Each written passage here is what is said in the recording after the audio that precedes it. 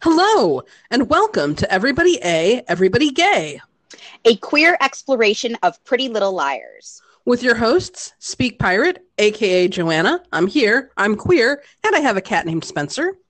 And your other host, LCO123, aka Vina, a proud member of the Church of Vander Jesus. Oh, and today we're talking about The Devil You Know. This is an episode where the liars are all dealing with some very familiar devils in the form of brothers and sisters and patterns of behavior. It's also an episode that has some great foreshadowing for future plot points in the series. And it is an episode where I absolutely love Hannah Marin. But what else is new, really, you know? This I think is the best episode of season 2 so far. I feel like this is the kind of episode that we don't really get as much as the series progresses. This is basically a processing the trauma episode, or as close as PLL gets to that. We're dealing with the fallout of this whole Ian situation, and it's really, really compelling.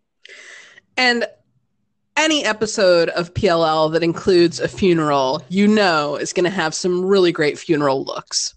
Oh my God. Yes. This has some fabulous funeral looks for sure. Yes, we'll have a chance to discuss their funeral runway later.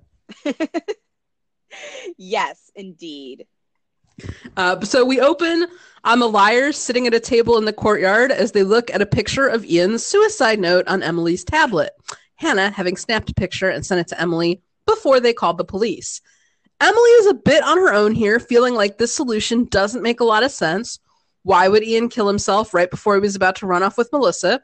But the other liars are not interested in any more speculation, as they're focusing on being happy the case is closed. Allie's murderer is dead, and they're no longer people of interest. Now, everyone will know they were telling the truth. Emily points out that Ian is gone, but A isn't, and Spencer Hastings, of all people, acts annoyed and says they should slay one dragon at a time. Yeah, I love the Emily Spencer conflict in this episode. It feels like they've kind of like switched places a little bit. I think this is a fantastic Emily episode. I love when she gets to have a more proactive role, because I feel like that dwindled, unfortunately, as her character went on in the series. And I really feel like this is the first episode where we're getting the hints of the Spencer that we'll see in season 3, who talks about, she tried not to be Spencer Hastings, but nobody else showed up for the job. And how Emily will really become the leader in Spencer's absence. Yes, I have a reference later in my notes to that same line about Spencer wanting to resign being Spencer Hastings, but life really won't let her. And yeah, I also like that this episode really showcases that Emily's motivation for solving this mystery is a little bit different than the motivation of a lot of the other liars. Emily really wants justice for Allison in a way that is different from the way that the other liars want it. Emily wants this closure for like her first love, whereas the other liars tend to have, and not to say that Emily's feelings about Allison aren't complicated, because certainly they are, but I think that her drive contains a lot more pure love than what some of the other liars are working with at this point in the series. Oh, I totally agree. And that for Spencer, this whole situation has been complicated by the fact that Ian was part of her family, and was living in her home. And that really sort of impacts her motivations in all of this as well. Yeah. So Garrett Reynolds waltzes over to do his Officer Smiley routine. He's just here to return some evidence they took from the field hockey office and to say he's sorry the liars had to be the ones to find Ian. Spencer, who's being super weird right now, corrects him. Melissa found Ian. Spencer's basically acting like she maybe killed Ian and is trying to divert suspicion while also acting really suspicious. But Garrett drops a bomb that Ian had been dead for at least a week and says to give his regards to the Hastings family. This guy. But the liars are thrown by this time frame as they believed he was alive and texting Melissa and maybe living in Jason's house. Nay, Emily, who is just way more engaged in the mystery than usual this week, theorizes it was probably A. And this brings up a bunch of new questions about what does A want? Spencer still can't be brought to really care. He was scum. Now he's dead scum. Hannah just wants to enjoy her life again. They all get up to leave, and Spencer hangs back with Emily. Emily's still trying to sell her on, the idea that there's more to this, and Spencer is trying to sell Emily on the idea of just having a new day where they don't have to look over their shoulders all the time. Yeah, and there's an interesting distinction here where Emily talks about being nervous because A is involved, and Spencer says that Ian made her more nervous than A, which I feel like could be a little sort of Spencer is A clue here if you wanted to read it that way. But also just speaks to how incredibly threatened by Ian Spencer felt, and how she's dealing with the fallout of this trauma. I think it's hitting her harder than the other liars in ways that I don't think she even quite realizes yet. Yeah, I would definitely agree with that. This is actually a really long post-credit scene because there's still another thing that has yet to happen, which is Emily stays at the table reading the suicide note. When she gets up to throw her coffee cup away, she sees that the trash bin is full of newspapers with Allie's face on the front page above the headline, "Murder Solved," which I have to say, it's amazing that everyone in Rosewood is still reading the physical newspapers and then throwing them into the trash. Particularly interesting that they're not recycling them because this newspaper is full of recycled headlines. All of the headlines on it, other than "Murder Solved," are exactly the same as the headlines from the newspaper in the pilot, where there was Allison's picture and it said "Still Missing." Recycling center is opening on the north side. A sports team has had a win that has snapped a losing streak. There's some retirement investment advice. Truly, in Rosewood, it is the same story every day. Also, prop work, lazy. Another note. It looks like the date on this newspaper might just be November 23rd, so we may have also incidentally identified a second endless November. But as Emily's looking at these newspapers, she gets an A text that hints about some of Ian's suicide note looking familiar. Yeah, I like that A is giving them a little nudge here. And it's funny that the recycled headlines are about a headline about recycling. After credits, we go to the House of Hastings, where Melissa is sitting sadly and silently on the couch. Veronica is fielding calls from neighbors and reporters. Everything has been very chaotic. The phone rings, and Spencer, assuming that it's a reporter, answers it and says, "Listen, you bottom-feeding vultures, stop sucking the life out of my family." Oh, sorry, Grandma. Great bit of comedy there from Spencer. Veronica goes to take the call, and Peter Hastings comes in. And Veronica and Peter, just another day in the Hastings house, they're going to argue about what to do with this awkwardness of this dead body that they have on their hands because Ian's family wants nothing to do with him.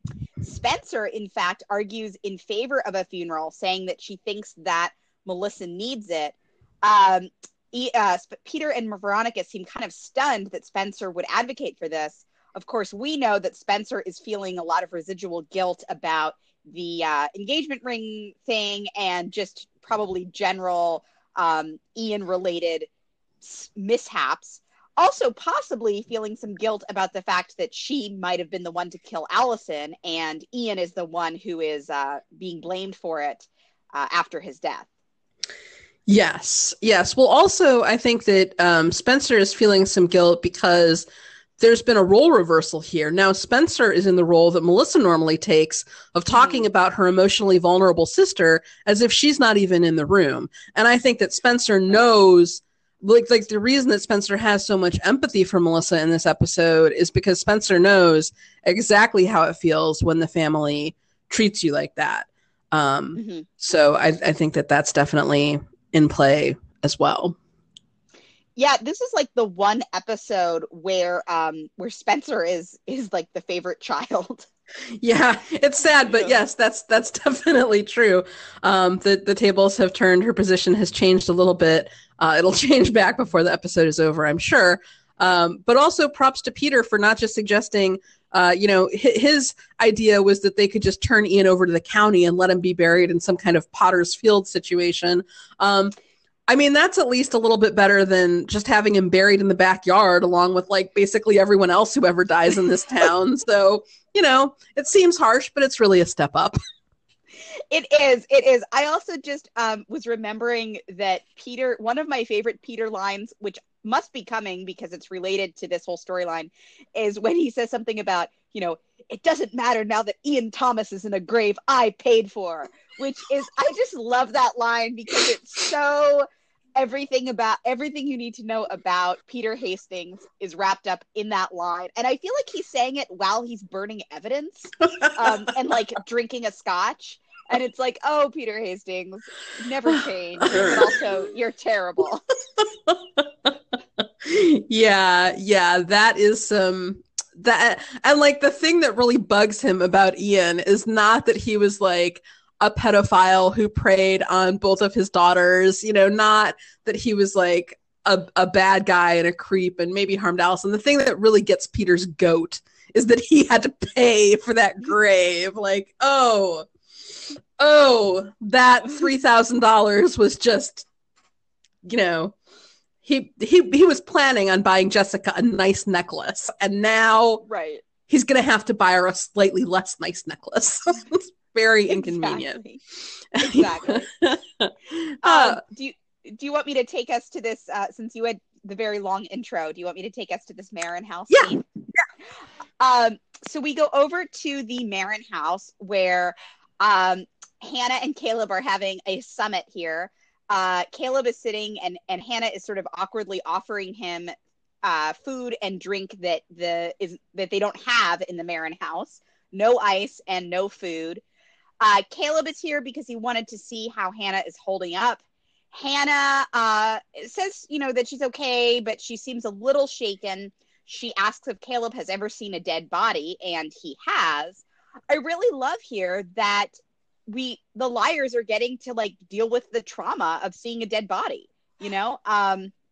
This is, again, not something that we'll get as the series goes on when they're just sort of jumping from trauma to trauma. It seems like they might say more or Caleb might leave, but then Ashley arrives. She's very upset because she couldn't reach Hannah. And as Hannah tries to ask her, like, what's wrong, Ashley kind of starts unraveling. They go off to the side and have this conversation where Ashley, near tears, says that she is always afraid that something might happen to Hannah. I love the detail where she says that she memorizes Hannah's outfit every time Hannah leaves the house. Hannah, utters the immortal last words here. It's over and we can finally breathe again, trying to reassure her mother. Caleb, overhearing this tender moment, lets himself out. And we kind of end on this note of Hannah trying to be comforting to her mom. Yeah, I love this conversation between the two of them. Ashley's fear and terror for her daughter is so heartbreaking, especially because we've never seen it control or influencing her parenting of Hannah before. So really, like, that's very impressive. And I think it's great foreshadowing for how during Hannah's time in the dollhouse, like Hannah actually being kidnapped, Ashley's like we're talking about here coming true actually puts Ashley in the hospital. So I think that's a really nice groundwork that they're laying for something that's not going to happen for many seasons yet. And also, despite the show having a severe anti-therapy bias, I think Ashley should talk to someone to help her process this anxiety. I agree. And I also love, I know I said this, but I want to expand on it. Like, why I love that detail of her talking about how she memorizes Hannah's outfit is it's like fashion is like the love language of the Marin women, and Hannah, we know, has basically a photographic memory when it comes to clothes. So that's a great little detail.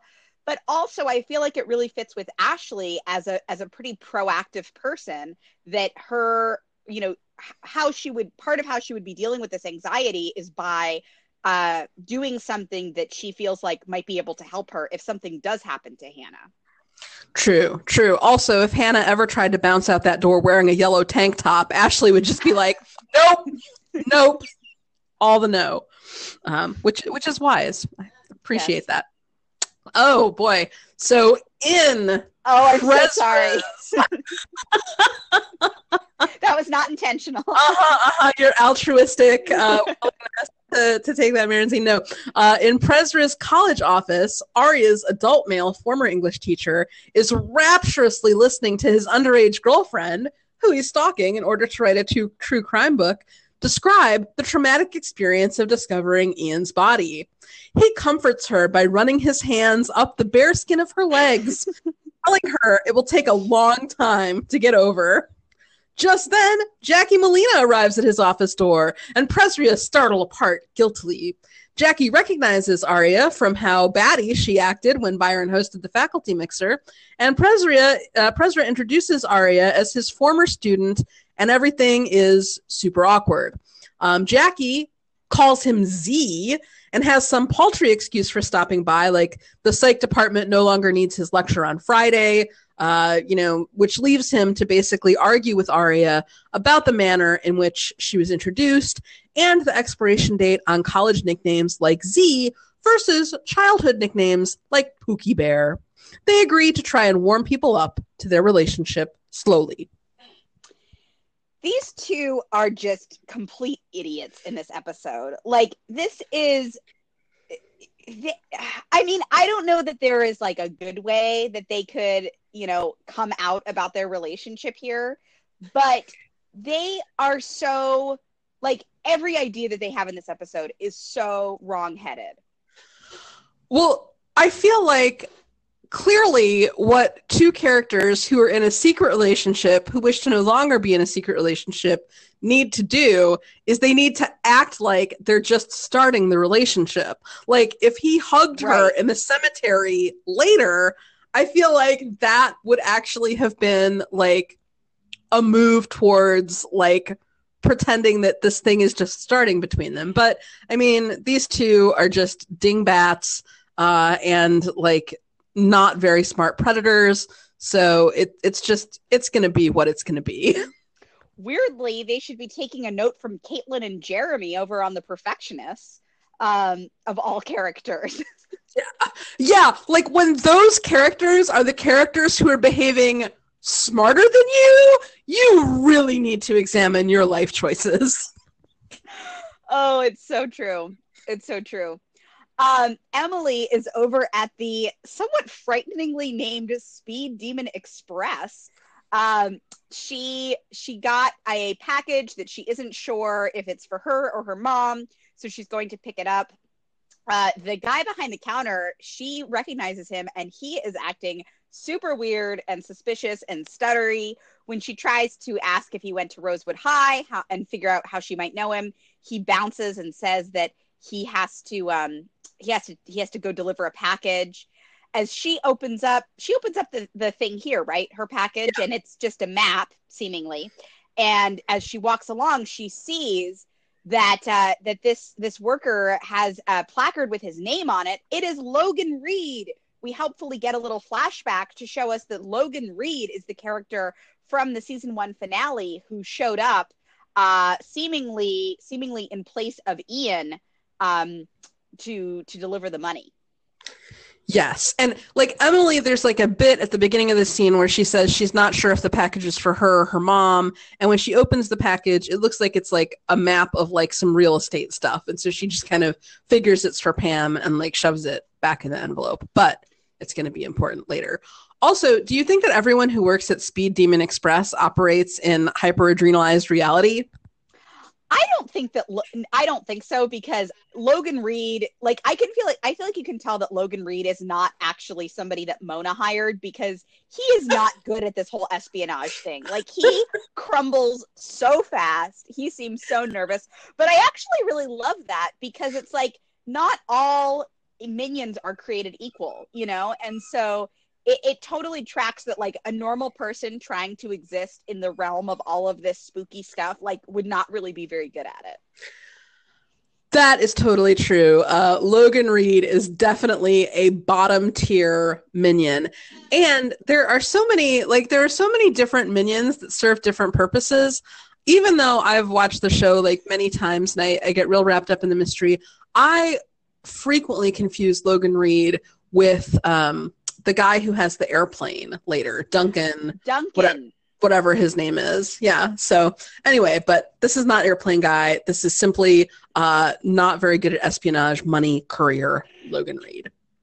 And, you know, to his credit, he doesn't come off as like really all that creepy or nefarious. I think he just wanted some cash. Yeah.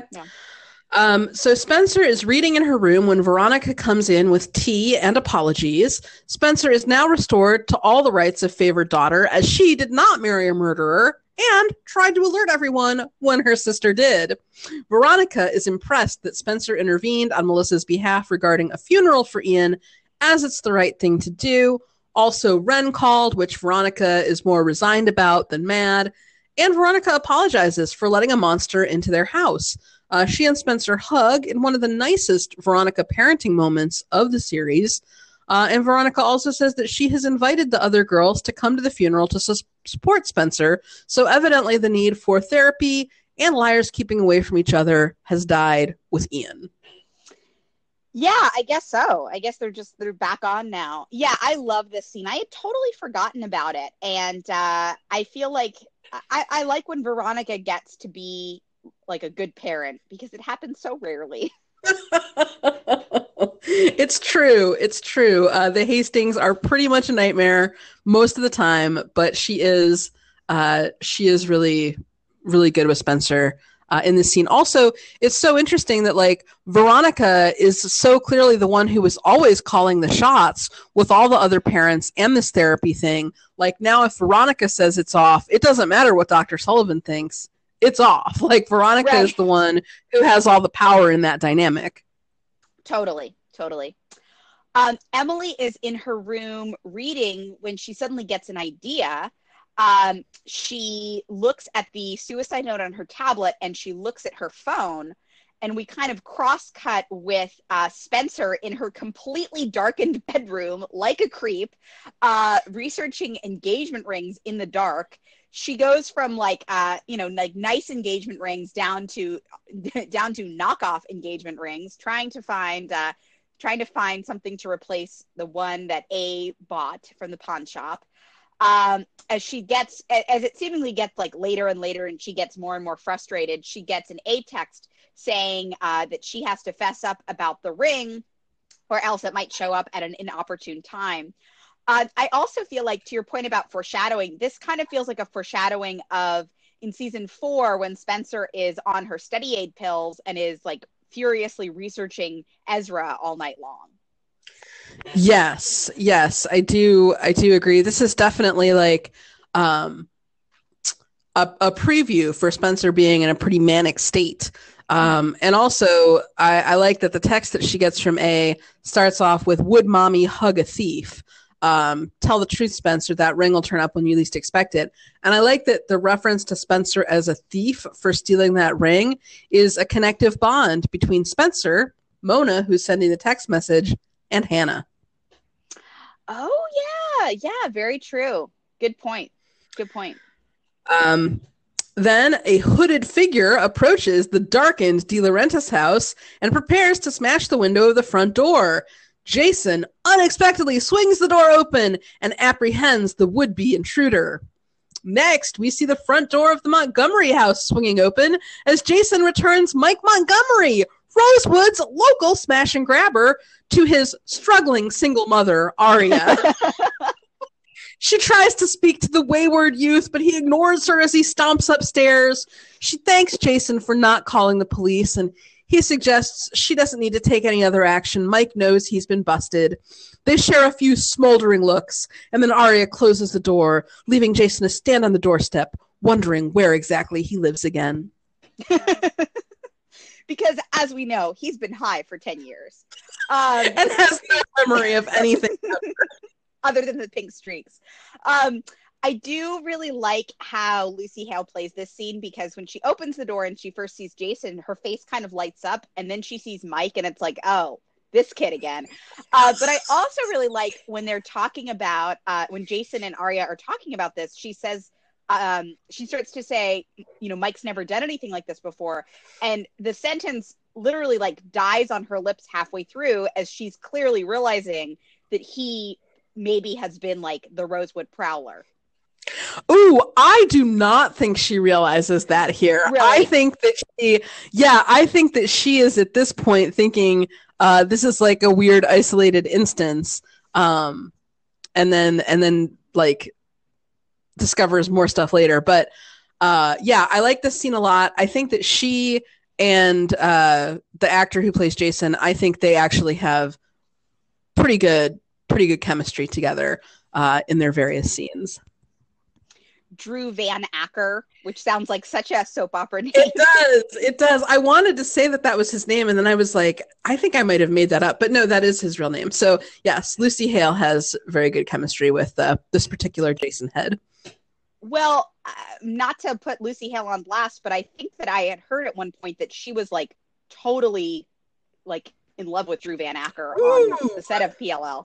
And like maybe wrote a song about him. I don't know. I don't want to start rumors, but that was like a very specific. That was a very specific rumor. I feel like I had heard that like she had released a single around this time and later revealed that it was about him. I don't know. Whoa. Okay, we're definitely gonna have to research that. Yes. If any of our listeners are like aware of this extremely specific piece of gossip, please email us. To clarify or like with the link to the song or whatever. No. We'll know. Oh my goodness. In Emily's bedroom, she is piecing together the suicide note from old A texts.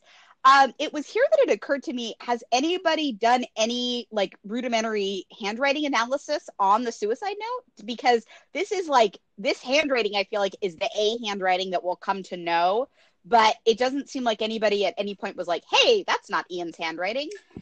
No, I don't think anyone has, but I mean, the Rosewood police also like don't do DNA tests on dead bodies, so true. You know, they're operating on a pretty low level. And I suppose that maybe, well, no, Ian was dead. So I was going to say that maybe A could have forced Ian to write the suicide note, but I don't know. You'd think that Melissa, who saw the note, would have maybe recognized whether or not it was his handwriting, but guess not. Mm-hmm, mm-hmm. One thing that I'll say about Emily alone in the bedroom, and I agree that this is a very good Emily episode, but we have seen Spencer constantly in scenes by herself in the Hastings house, like sneaking up and downstairs and being various degrees of creeped out. And we also saw Aria alone waiting for Fitz to return to his adult male love nest recently. And I feel like it is interesting how much Shay actually does need other characters in a scene to hold it down at this point in the show. In terms of that, you feel like these scenes of her alone are less dynamic? I do. Yeah. I know what you mean. But Caleb, Hannah approaches Caleb at his locker to apologize for him witnessing her and her mom acting out a full-on chick flick the other day. To which I say, oh, please, I would bet $100 that Caleb loves chick flicks. He seems like a Steel Magnolias guy to me. But he tells Hannah she's lucky. All his foster mom cares about is cashing the checks. Hannah asks why she's still getting money if Caleb is bottom bunking over at Lucas's house.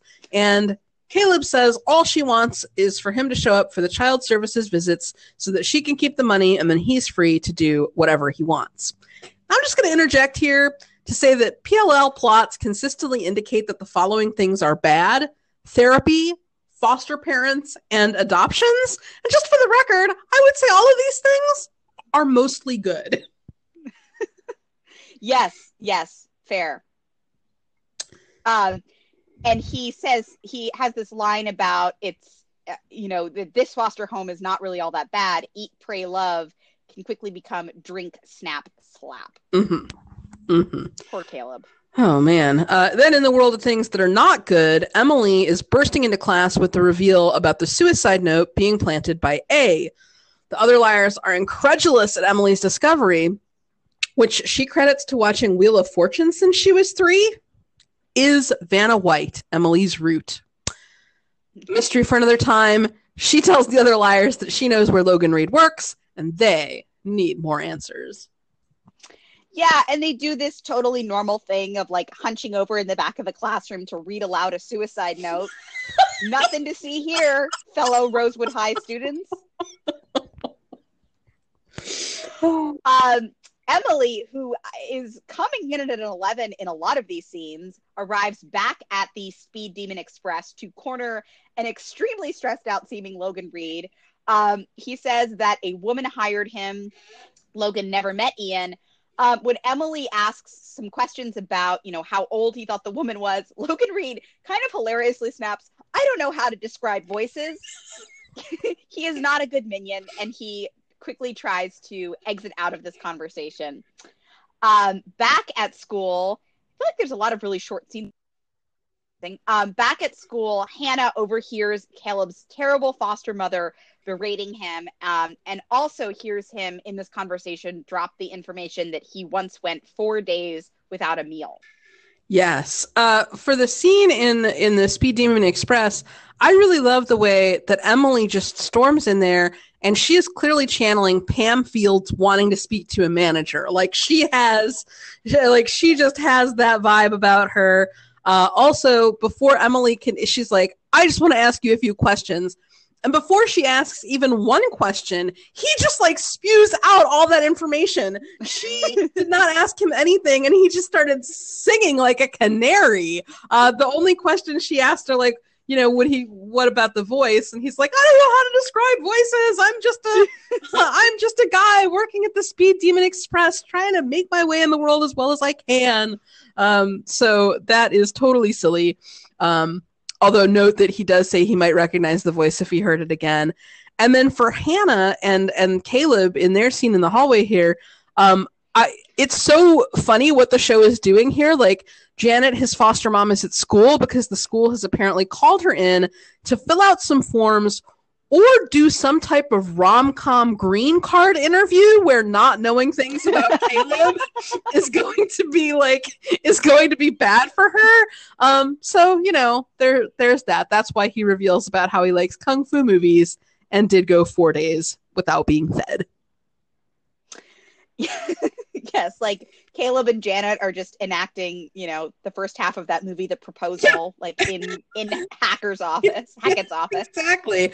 And also I love this shot of Hannah hiding behind the wall, hatching a plan. I love Hannah in this episode. There's some really good shots of her, and I feel like that's definitely one.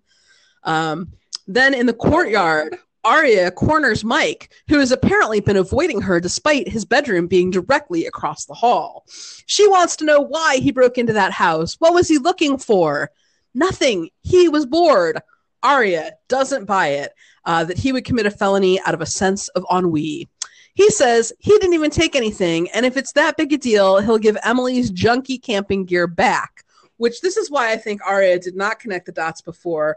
Aria seems shocked, she's only now putting it together that he's also the garage burglar who broke into Emily's. Then it dawns on her that he is also the Hastings house perp who body checked her into a table and lamp, which he says he felt bad about. He just panicked.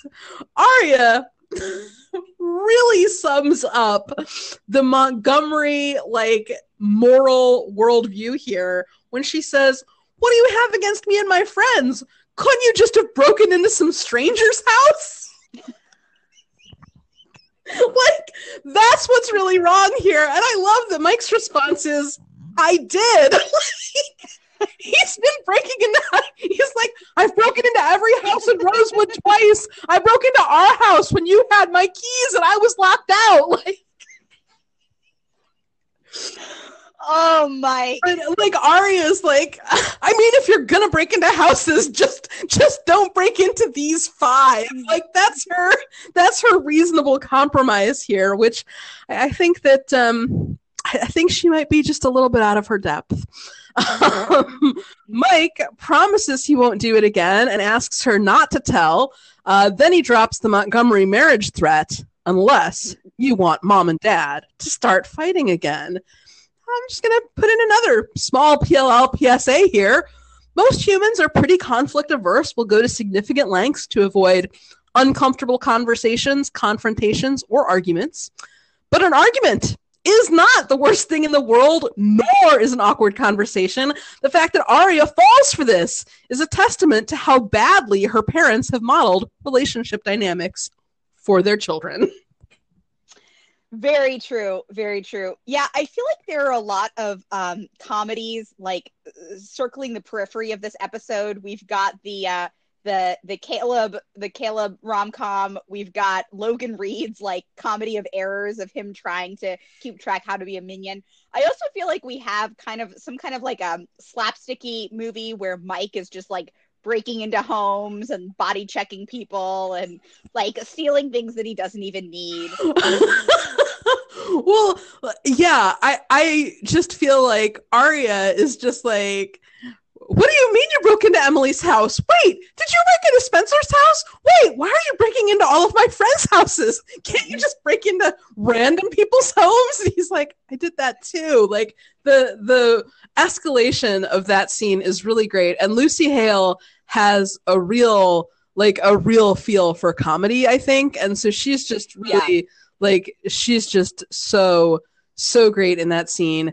And also, I feel like when I was talking about the relationship dynamics, like Arya and Mike do not have the secure feeling that two people can fight with each other and still love each other at the end. Like they definitely seem to feel like their parents fighting equals like everything is gonna fall apart. Like their parents might not love each other, they might not love them, and this is really like just a testament to like the fucked up dynamics in Byron Montgomery's household. Totally agree. Yeah, but I also agree that I do think Lucy Hale is like an underrated comedic genius in this show. I mean, lest we forget one of my favorite Arya moments of season 1, we need to talk. Well, also, I feel like, all of the liars are extremely well cast. Like, the casting of the show, I think, is a large part of how it stayed on the air for so long, especially when the writing got weak. I feel like having these actresses in these roles really went a long way towards selling things. But Lucy Hale in particular, because I think in the hands of a lesser actress, Arya's role could be really kind of annoying, but Lucy Hale really gives it a stamp that is it makes Arya enjoyable in spite of a lot of other things. Yeah, she brings in this manic kind of energy to it that isn't always on the page, but like it just makes Arya so much fun. Even when she's having to say like terrible lines and share terrible scenes with Prezra. And I will say, I think that for all that we bag on Prezra, I do think Ian Harding does a really great job with that character, making him just as smarmy, but also charming in a way that I think really hits the right notes. It does. Do you want me to take the Hastings so that you can talk about the Marins? Oh, sure. At the Hastings, Melissa's doing a 1,000-yard stare as Spencer comes in and tries to start a conversation about how she was really hurt when Melissa chose Ian over her. If what she's working towards here was a ring confession, I think she should have opened with that. But whatever she was going to say, she's cut off by Veronica asking her to set the table, and Melissa's complete lack of a response as she just sits on the couch and cradles her fake pregnancy pillow. Yeah, I mean, one of the things that's so interesting about the Hastings sister dynamic in this episode is that I feel like you could almost read it that they're playing sort of a game of chicken about revealing that Spencer might have killed Allison. Like, even though that's not the thing that Spencer's planning to admit here, I do think that that's the thing that Melissa's planning on talking about later. We'll get to it. And so I feel like the way that Spencer sets this up, she could be about to say something really awful. She even could be about to admit that she killed Ian. The way that she says, no, I was really jealous. And the way that Veronica, like, comes running in from, like, who knows where she was in the house to just, like, cut off whatever is about to happen. Yes. Time to set the table for dinner. Also, where is the Hastings dining room? I don't know if we ever. And also, for all that the Hastings are like the richest of the families, their living room is really dumpy. We get a lot of shots of depressed Hastings sitting on the couch, and this is just not a nice living room to do it in, I feel. Yeah, it's a little too open. Like, there's no place to hide. over at the Marin house, Hannah, this is a classic Hannah moment. She walks in this fabulous red dress that Ashley very quickly nixes for the funeral, wisely noting that it's a funeral, not a Nicki Minaj concert, and Hannah is not allowed to dance on Ian's grave. This is another scene I had forgotten. Hannah brings up her grandfather's funeral. You know, she asks if this is what it was like at her grandfather's funeral. Ashley says she wouldn't know. She didn't go to her father's funeral. When Hannah asks how Ashley knows that he had a funeral, Ashley was the one who paid for it. She had to spread it out over a few credit cards. And we get this scene where Ashley talks about her past. She talks about how she left home at 17. She would have left sooner if she could, but freedom costs, and there are some things you can't put on a credit card. And this is one of those PLL moments that it adds so much, even though it's not, you know, Ashley's past is not going to be a big point in the mystery. But it really helps inform her character and some of the choices that Hannah will make later. Yeah, I love this scene between the two of them, and I think it's especially nice because it is clearly Hannah drawing a line between her mom's upbringing and Caleb's situation. Mm-hmm. Mm-hmm. Absolutely. Absolutely. And also having a moment of gratitude, I think, for the fact that, you know, she might have some feelings about her dad, but she's got this one really solid parent. Well, and I feel like Ashley is willing to open up to Hannah about her past in a way that I don't think any of the other liar parents would be. I think it's kind of in the Hastings house, certainly the past is a pretty charged and verboten topic. And I just think that in the Montgomery household, you know, you can't really talk about Byron's affair. There are all these things in the other liar houses that are like not topics that they're going to want to discuss. Whereas Ashley, like her relationship with Hannah is just based much more on the two of them having a lot of open, honest communication. Right, because it's clear in this scene, like, Hannah knows a lot. It's not like Ashley is filling in all that much about the story. It's clear that Hannah knows a lot of the story, but she's asking for more information about this particular topic. Mm-hmm. So she's already been told some version of what happened in Ashley's past. Yeah, what is your assumption? Like, I mean, I feel like it's definitely implied that her father was abusive, whether it was, you know, that he was a mean drunk or whether it's that he was like sexually inappropriate with her or other young women. Like, do you think there is like a specific thing that we're meant to think here, or do you think they're just leaving it open-ended? You know, I feel like my first impulse is to say that it was sexual abuse, but I also feel like, have we just been so conditioned by media to think that like when a woman has a tragic past, she must have been sexually abused? So I think, yeah, I mean, I think some kind of physical abuse, definitely. And presumably that her mother was either like not really in the picture or not really up to the task of, you know, if her mother was being abused or if her mother was not able to be there for Ashley in some way. We don't know if there were siblings. I kind of assume not. Yeah, I guess that's kind of where I'm at. What about you? Yeah, I mean, I definitely think that we're meant to think that it was definitely an abusive home and that Ashley was so eager to get out of it.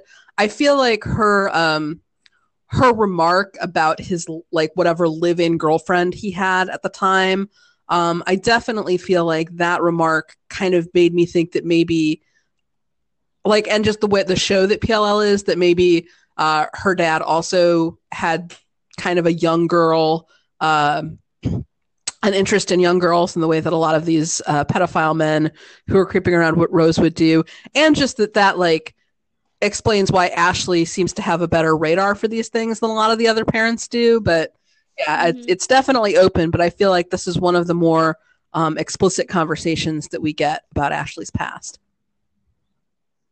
I agree. And I didn't realize that we had gotten that. So I'm really happy that we do. It's time!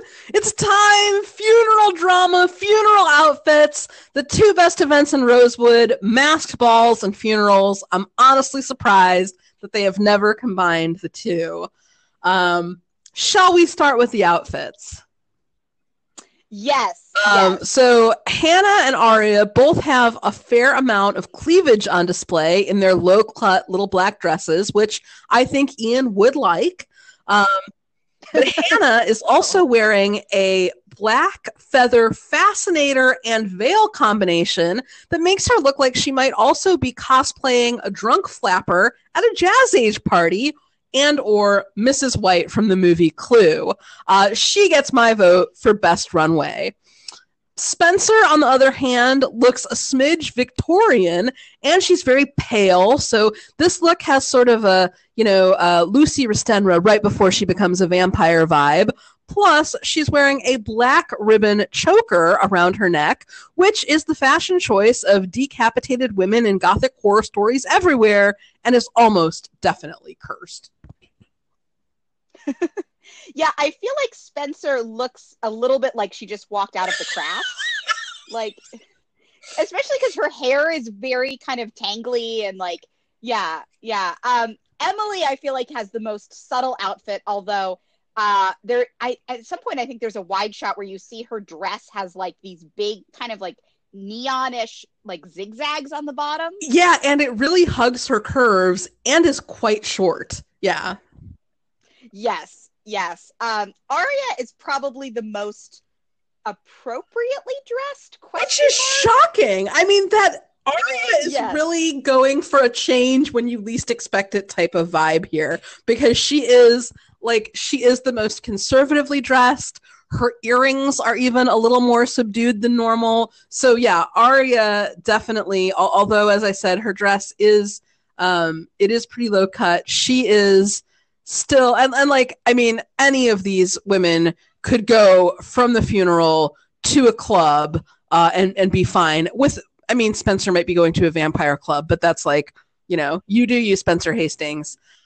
But yeah, Aria definitely seems to have the funeral look that your grandmother would be least scandalized by. Do we think that Hannah got her old-timey fascinator from Shauna's costume shop? Very possibly. I want that scene. Or from Mona. Mona might have swung by before the funeral and just kind of, oh, here, Hannah, this is the perfect touch. Yes, and then helped make sure that Hannah's cleavage was appropriate. Yeah, and then was planning to swing by later to help Hannah unzip that dress, but was maybe foiled. So yeah, I have to say this episode is so great, and yet no Mona, Allison, or Jenna. Yeah, kind of shocking. The liars are, they're coming into the church. Everything is rather subdued, and Hannah has kind of a morose line right off the bat. The bell is ringing, and she goes, "Who's ringing it this time?" Hannah, you are in a church at a funeral. When Spencer shows up, she's very grateful that the other liars are there. They talk about the fact that the cops are there to hopefully keep the angry mobs at bay. And when Spencer kind of wants to go back to her family, we have this great Emily Spencer interaction where they talk about the fact that, Emily wants to keep working on the mystery. Spencer remarks, maybe we are obsessed and maybe that's what A wants. And Emily says, don't you want to know the truth? Don't we owe that to Allison? And Spencer replies, it's not going to bring her back. Nothing that we do is going to bring her back. And I feel like this is such a great character note for both of them, that, as we were talking about earlier, Allison's death is activating the mystery for Emily in this really powerful way. And Spencer is so exhausted by all of this, and she just wants a moment to come up for air. Yeah, this was the scene where I made the note, this is the first time we really see Spencer wanting to put the mantle of leadership down. But, this is a moment where Spencer Hastings wants to stop being Spencer Hastings, but no one else is going to show up for the job because Emily is showing that she can be the leader of the mystery investigation, but Emily, like, at this point in the show, can't do it on her own. She still wants to pull Spencer in and get Spencer involved, and Spencer just is pretty brutal about the fact that, like, no, she can't do this right now. It's just too hard. And I feel like when Spencer says nothing is going to bring Allison back, the curse of Cassandra was that she always predicted the future correctly and no one believed her. Spencer Hastings has the reverse situation. She's consistently coming to incorrect conclusions that her friends do not peer review appropriately because, of course, they are going to get Allison back in just a few short seasons from now. Right. But you know, sometimes dead is better. Gosh. Prezra waltzes into the funeral and Arya waves only to see him be intercepted by her parents. He stammers about realizing it was important to be at the funeral to support the students who he is no longer teaching and who, except for the liars, are not here. And it all sounds so ridiculous that I'm sure Byron at least thinks he's there to pick up any grieving teenage girlfriends Ian may have left behind. That or Byron might be angling for a post-funeral throuple because he is very quick to invite Prezra into the pew. And I feel like the first time I watched the scene, the blocking of it almost makes it look like he grabs Prezra by the hand and pulls him into the pew. Yeah, Byron is definitely sending out some vibes here. Yes. A really great song starts playing as Emily pulls Garrett aside. Garrett is so obviously suspicious here, but unfortunately, Emily does not have great radar for that. She says that she doesn't know who else to tell, so she's going to tell him that Logan Reed was hired by a woman, and she wants to basically figure out who hired him. Garrett says that he'll try to figure out who this woman was. They really should have just asked Logan Reed, does she sound like a spooky witch? Because then they would know it was Jenna Marshall. Did she start hissing halfway through the call? Did she sound blind? Did she sound like she was wearing all black? Please advise yes or no. Did you hear any tap, tap, taps through the phone? Was there a music box or a flute or a snow globe that you heard in the background?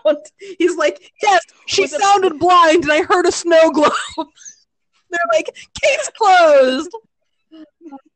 Was there the sound of a pottery wheel ominously spinning in the distance? Oh my goodness.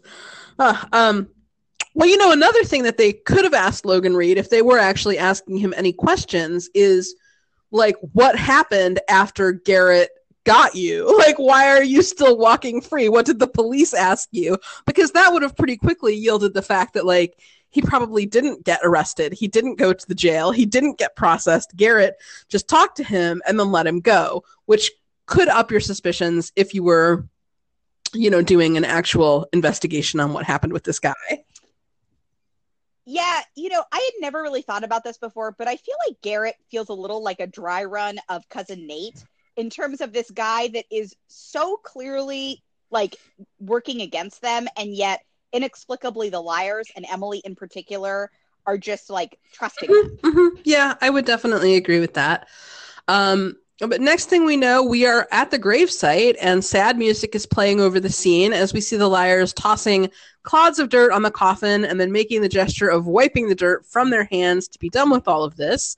The music and the shots in this scene are both beautiful and oddly mournful, which is a weird choice because Ian is clearly a bad guy.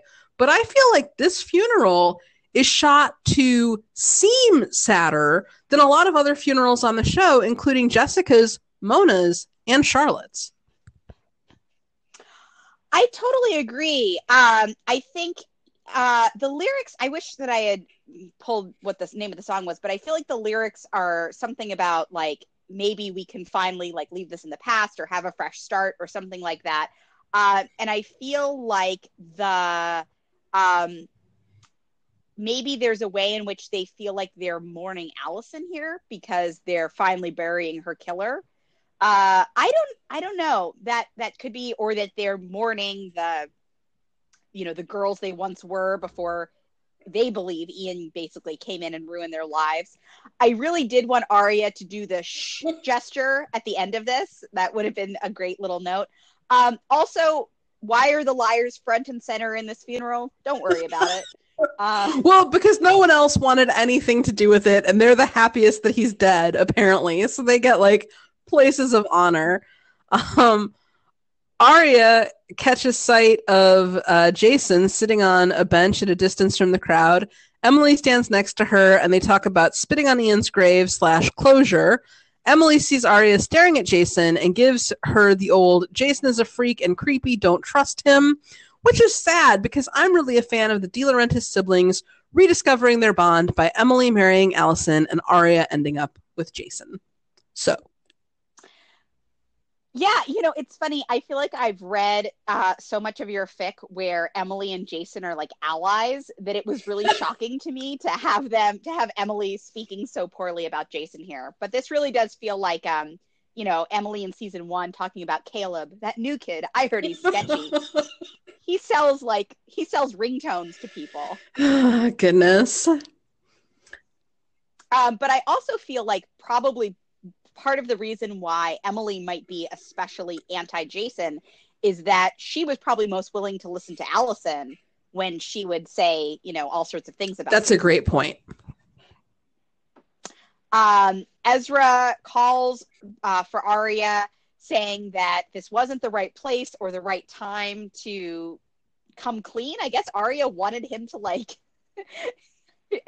tell her parents right then and there, it is a terrible time when I have to side with Prezra, but I have to side with Prezra here.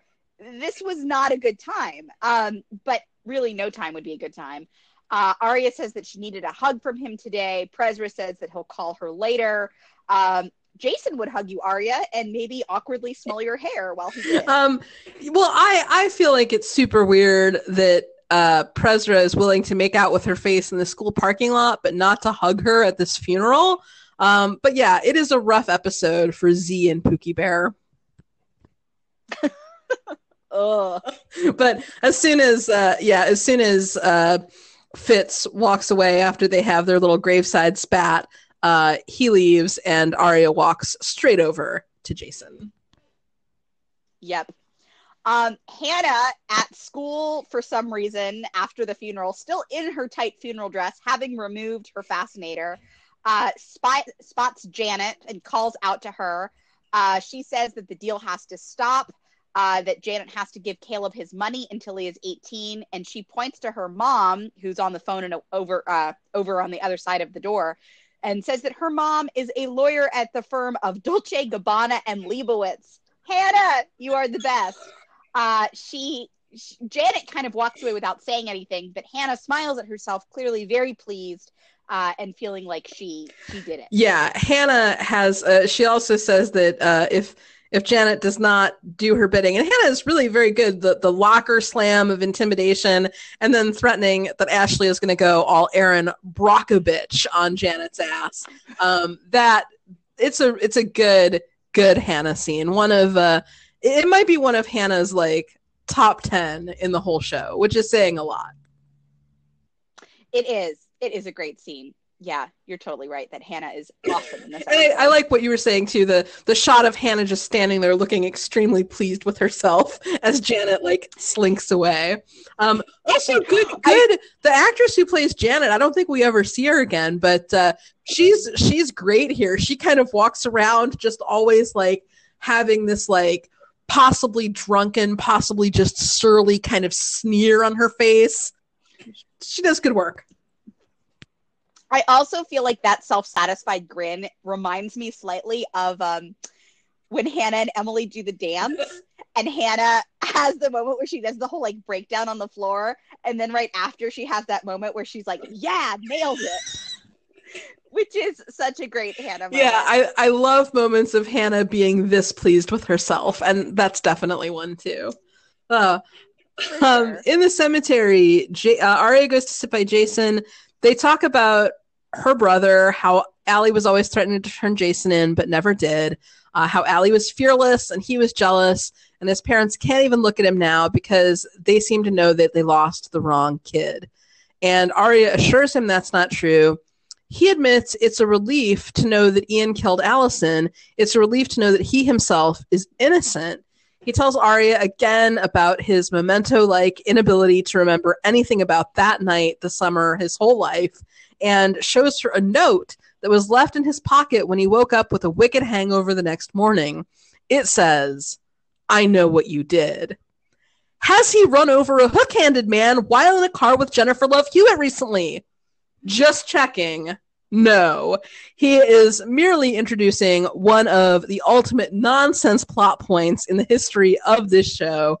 But as he does, Arya gets worried since she knows Ian did not really confess, so it is somewhat of an open question of whether Jason could still be the killer. But I really like the scene between Arya and Jason.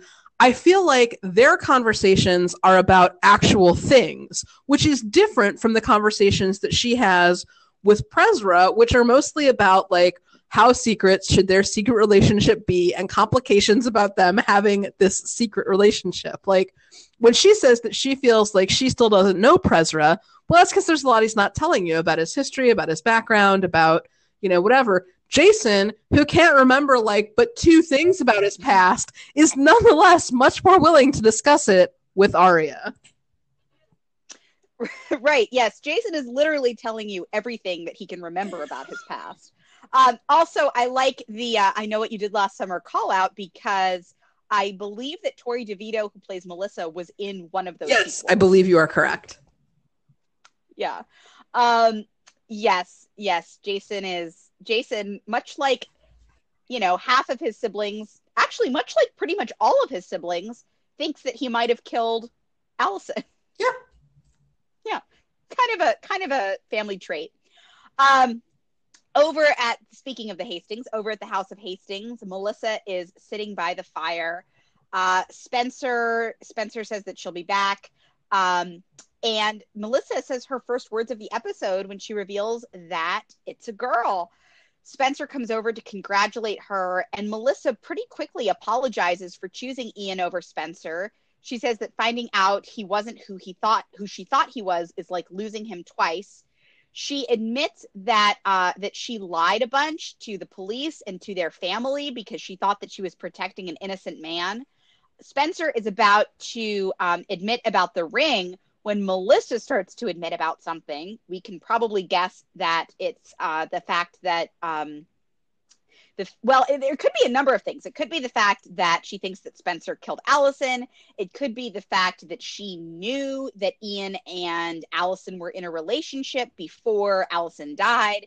Could be a lot of different things. Could be the fact that she had a clandestine relationship with Charlotte De Laurentiis. That was I felt like I really wanted it to be her true love for CeCe Drake, but unfortunately they were interrupted by that phone call, so... Yes. A phone starts ringing. Spencer kind of, in surprise, pulls this phone out of her bag.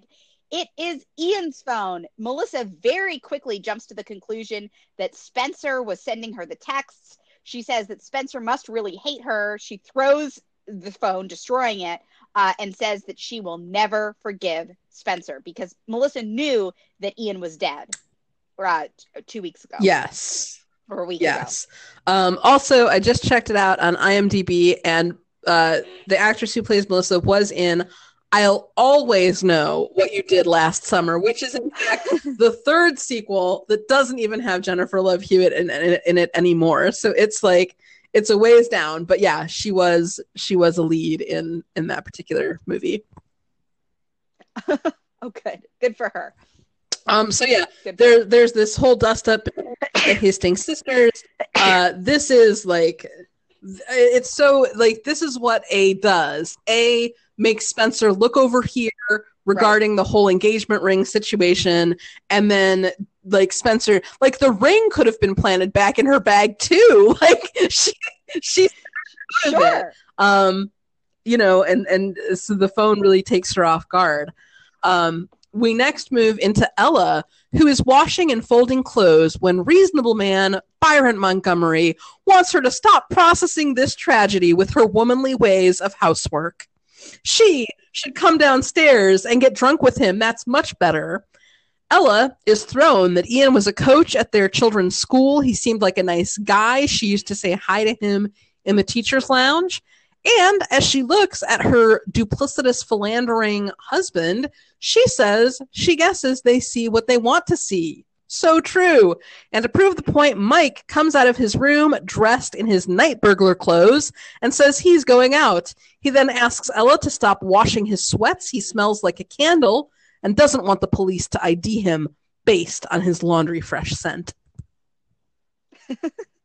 Yeah, I really like this as a note for Ella's character. I feel like there's a couple sort of subtle Fitz shout outs in this scene too, because Byron, he delights in suggesting wine, scotch, absinthe, which, as we know from an earlier episode, Fitz enjoyed absinthe during his, many travels. But also Ella saying, he seemed like a nice guy. I used to say hi to him in the teacher's lounge. He was a teacher at our children's school. All things that could be said about one Mr. Ezra Fitz. Indeed. And I think that what Ella is getting at here is that monsters don't always look monstrous.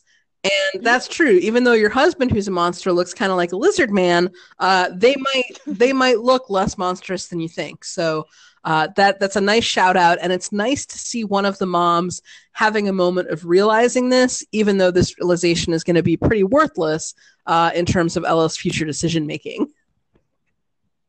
True.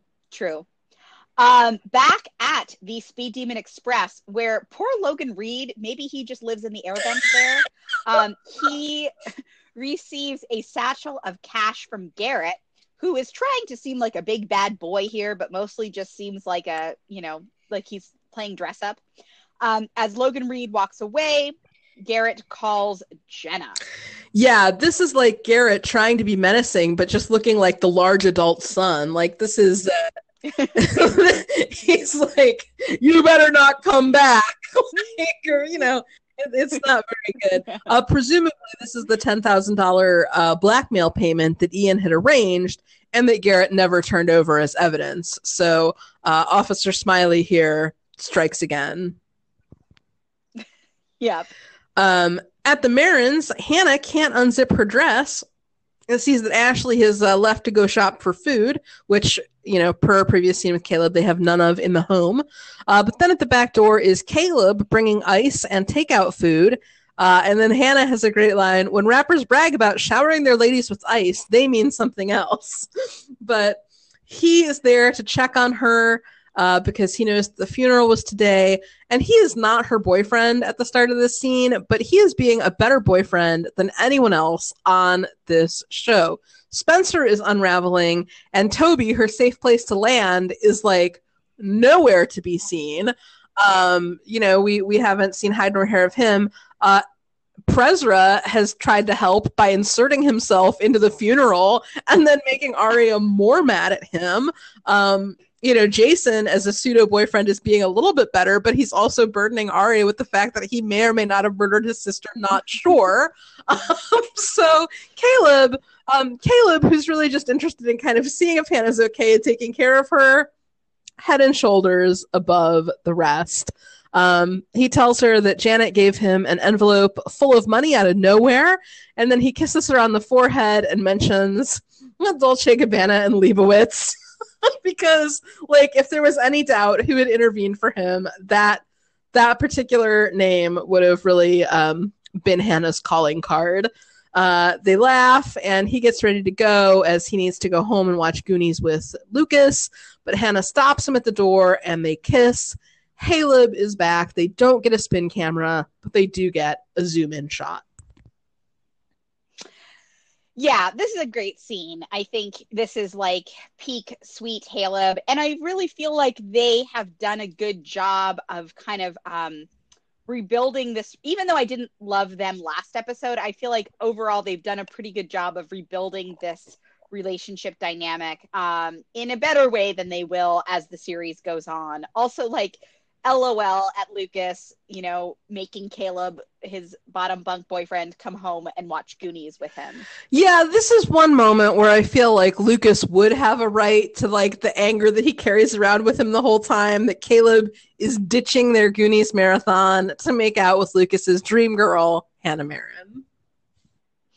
Yes. Yeah. I feel like, somewhere Lucas and Mona are just like both of their heads are exploding in rage. Yeah. This is what Mona may have intended to come over and help Hannah with that stuck zipper until, gosh darn it, Caleb Rivers showed up at the back door with his takeout food and his bag of ice. I know. Emily arrives home or is at her home and is sort of looking at, she has the map from the back of the program of the funeral plots, and she has the map that she got earlier in the day from the Speed Demon Express. And then she receives a text from A saying sometimes the fastest way around is to go from point A to point B, something like that. Yeah, it's like sometimes the shortest distance between 2 points is the long way around. It's nonsense, but what she wants is for Emily to compare the map of the graveyard with the map of the real estate that was sent earlier in the Speed Demon package.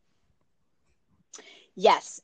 She cross-references the two maps, and then we cut to the graveyard where the liars are sneaking around. They have some dialogue about, being teenagers sneaking around in a graveyard, how very Stephen King of them. Emily theorizes that A set them up with the whole Ian death thing, that all of the information that they had relating to the idea that Ian was Allison's killer, the Kissing Rock video, the missing tree, is all stuff that A gave them, and that, A never gives something without taking something away. Spencer, who has recently felt the wrath of A re the Ian cell phone, agrees, recognizing that this isn't over and A is still calling the shots, and God damn it, it's time to jump back in the driver's seat. As they sneak around in the graveyard, they come upon Allison's gravestone, which I thought that I didn't think that Allison had a gravestone. I thought that she was in the mausoleum. Oh, later she's in the mausoleum. Once they find her body again on the Halloween train. Right. Oh, okay. Okay, right, because that's harder to... She's in the grave, and then she gets dug up from the grave. That's right, but it's actually Bethany Young. It's hard to keep track of. I know. But yes, at this time, she does have a gravestone, and this is it. There are a lot of dead blonde girls' bodies floating around this series, it's hard to keep track. So no sooner have they come upon Allison's gravestone than the Kissing Rock video is projected onto I don't know if this is that might be a mausoleum that it's being, I'm not sure what, it's like one of those big fancy graves for very, very rich people.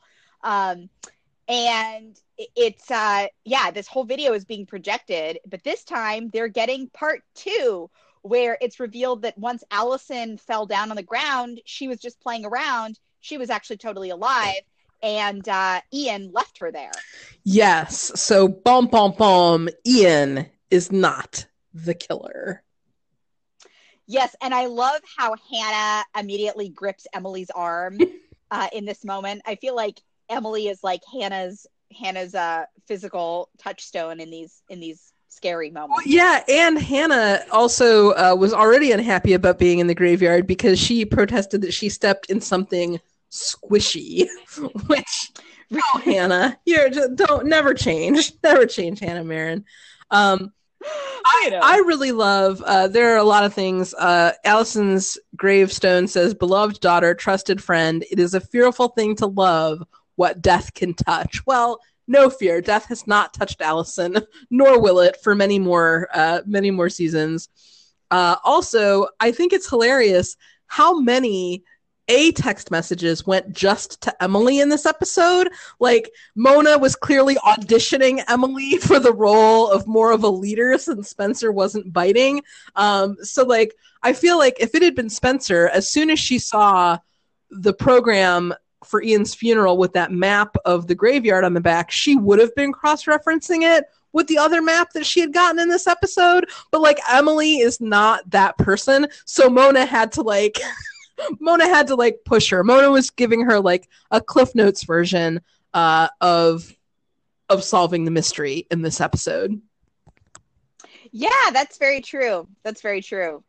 Yeah, an expedited track there. Yes. Oh, but so then the A tag is the liars mounting a futile search for where this projector, which is like projecting, it's so huge. The image is like on the side of that giant mausoleum, and the liars like just cannot figure out where the projector could be.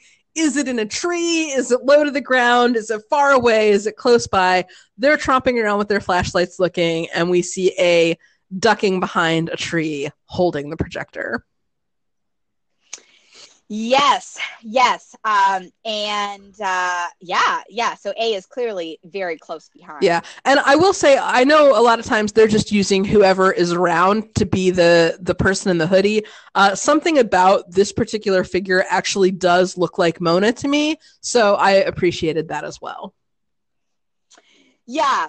And my goodness, what a lot of work. Like, just hats off to Mona here. Like, this is a terrible amount of work. Yeah. And I like that she's keeping the projector for future use. Like, she could have just left it, because finding the projector is like no guarantee that they're going to find A. But she probably wants to return it to like the AV Club or whoever she borrowed it from. Maybe Lucas. Oh, yeah, actually, good point. He was probably going to like do a whole projector thing with Goonies, and Caleb just thwarted his plan. Yeah, but overall, a really great episode. I like Spencer dealing with, the devil she knows, which is her sister, also the devil she knows, which is A, and her like sort of trying to deny A's importance or existence. And I like Emily kind of dealing with the devil of Allison, and also with like the devil of like kind of being the heir to Spencer's obsession when Spencer isn't obsessed with it anymore. So I like those elements of it. I also like Mike and Byron sort of being the devils that the Montgomery women know. And yeah, it's really, we have like the devil from Ashley's past, and, Hannah finding a way to forgiving Caleb. So there's just a lot going on here metaphorically. There's a lot going on in terms of foreshadowing the rest of the series. All in all, just a really solid episode.